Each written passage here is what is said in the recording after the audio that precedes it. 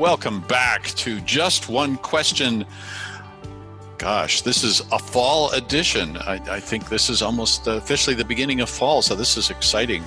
And also a little strange. Back in March, we never thought we'd be here this long.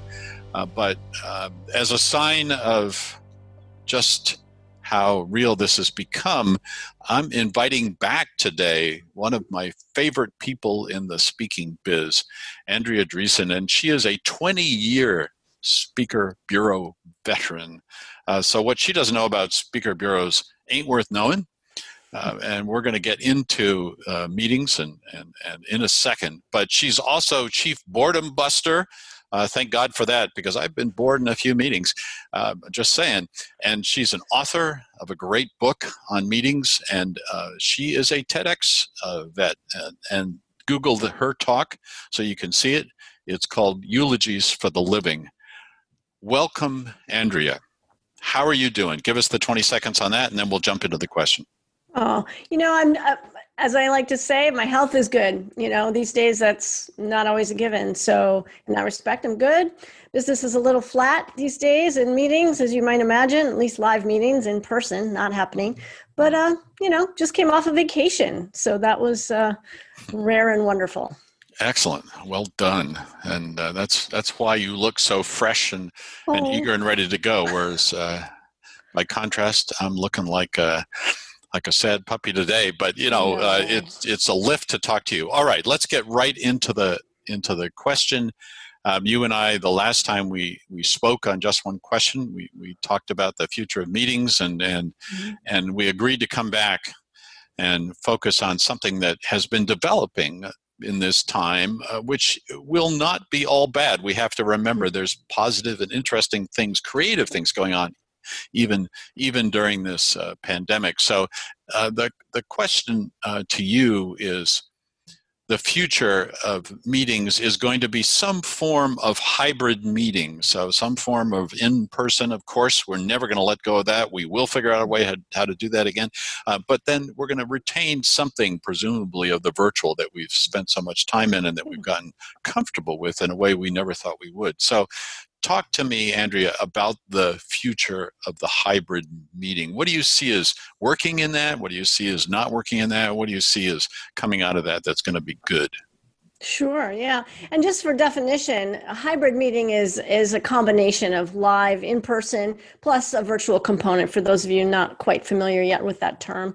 We're going to see a lot more of it. I think life as we know it will be hybrid for maybe forever. I looked at my crystal ball to get ready for today. I love it. It doubles as a fit ball, but it's also a crystal ball. So we're looking into that to see what the future holds. I'm optimistic because I think hybrid is like have your cake and eat it too situation, where you get an opportunity to have a bigger audience, because there's no limit to geography as to who can join your meeting. So revenues can go up. That's a plus side. There's more capacity for tracking metrics. Those are important for growing a meeting and knowing what went well, what didn't get engaged as well. I see a downside, though, on the speaker side. Speakers, I think, need to be a lot more vigilant around IP clauses and video recording, because it's kind of the Wild West as to how readily meeting planners want to record and repurpose. So speakers need to be really aware of that and make sure that they're okay with either the vast use of their footage, or they're going to have to build in some password protection or just not allow recording, depending upon how they feel about their intellectual property. Yeah, I love that. That's a really important thing. One of the first videos of me that went out on YouTube was a speech I'd given, and I vaguely remember saying, yeah, sure, go ahead and film it. And I never gave permission for it to be used publicly. And then for a long time, this was early YouTube days, and that was the one thing you could Google and find about me. And I particularly hated it because it involved me mispronouncing a word. Oh. Yeah. So I think you're absolutely right. I think there are some pluses there. and people need to worry about IP and make sure they're very clear on what the use cases are going to be.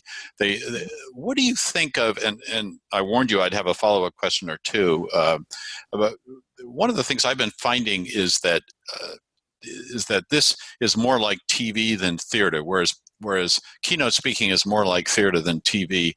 Virtual speaking is more like TV than theater. And in TV, what you want are short little bits and lots of changes to keep you interested and fresh.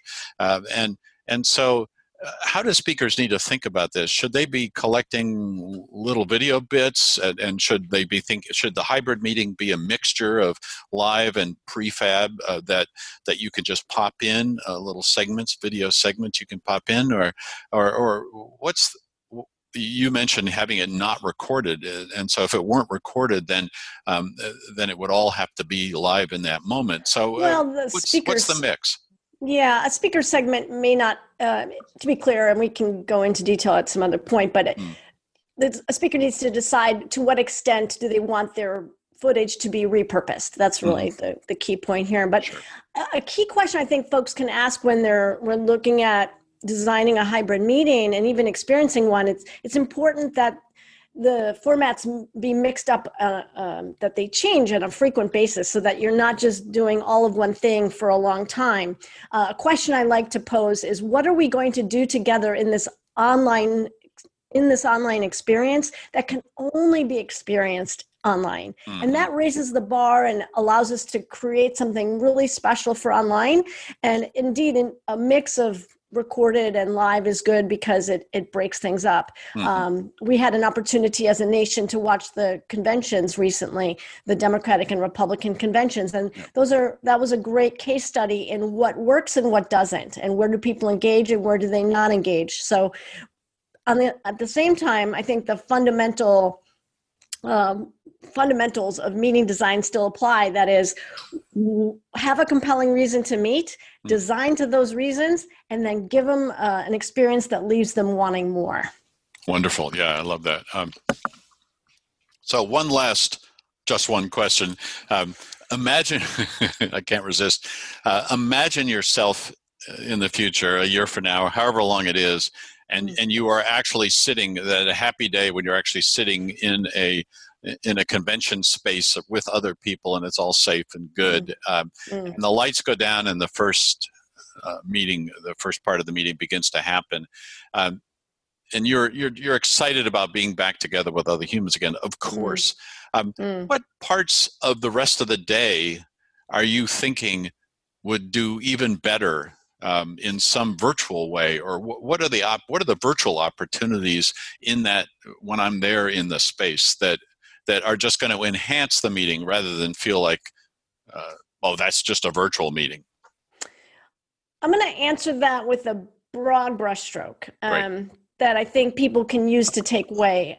If we do something less well as event managers and as speakers, it's that we don't take big enough risks. And when in the hybrid or the face-to-face setting, or when we're together in whatever form, the more we can try new things and allow it to be a little rough around the edges, the more people are going to tune in, that they're going to pay attention, that they're going to engage. It's an opportunity in virtual because there's more leeway for folks to try new things, and there's more forgiveness from the audience to allow things to be a little less polished. So that way, the speakers in whatever format or whatever presentation is happening doesn't have to be perfect, and it can then be more authentic, and people want that. We're craving that sense of real in these times, and we always have as humans, but sometimes it gets lost when things are too polished. Yeah, brilliant answer. I really like that because, yes, absolutely. One of the things that's become clear during this pandemic is the need for deep, authentic, real connection as we've missed out on the face-to-face.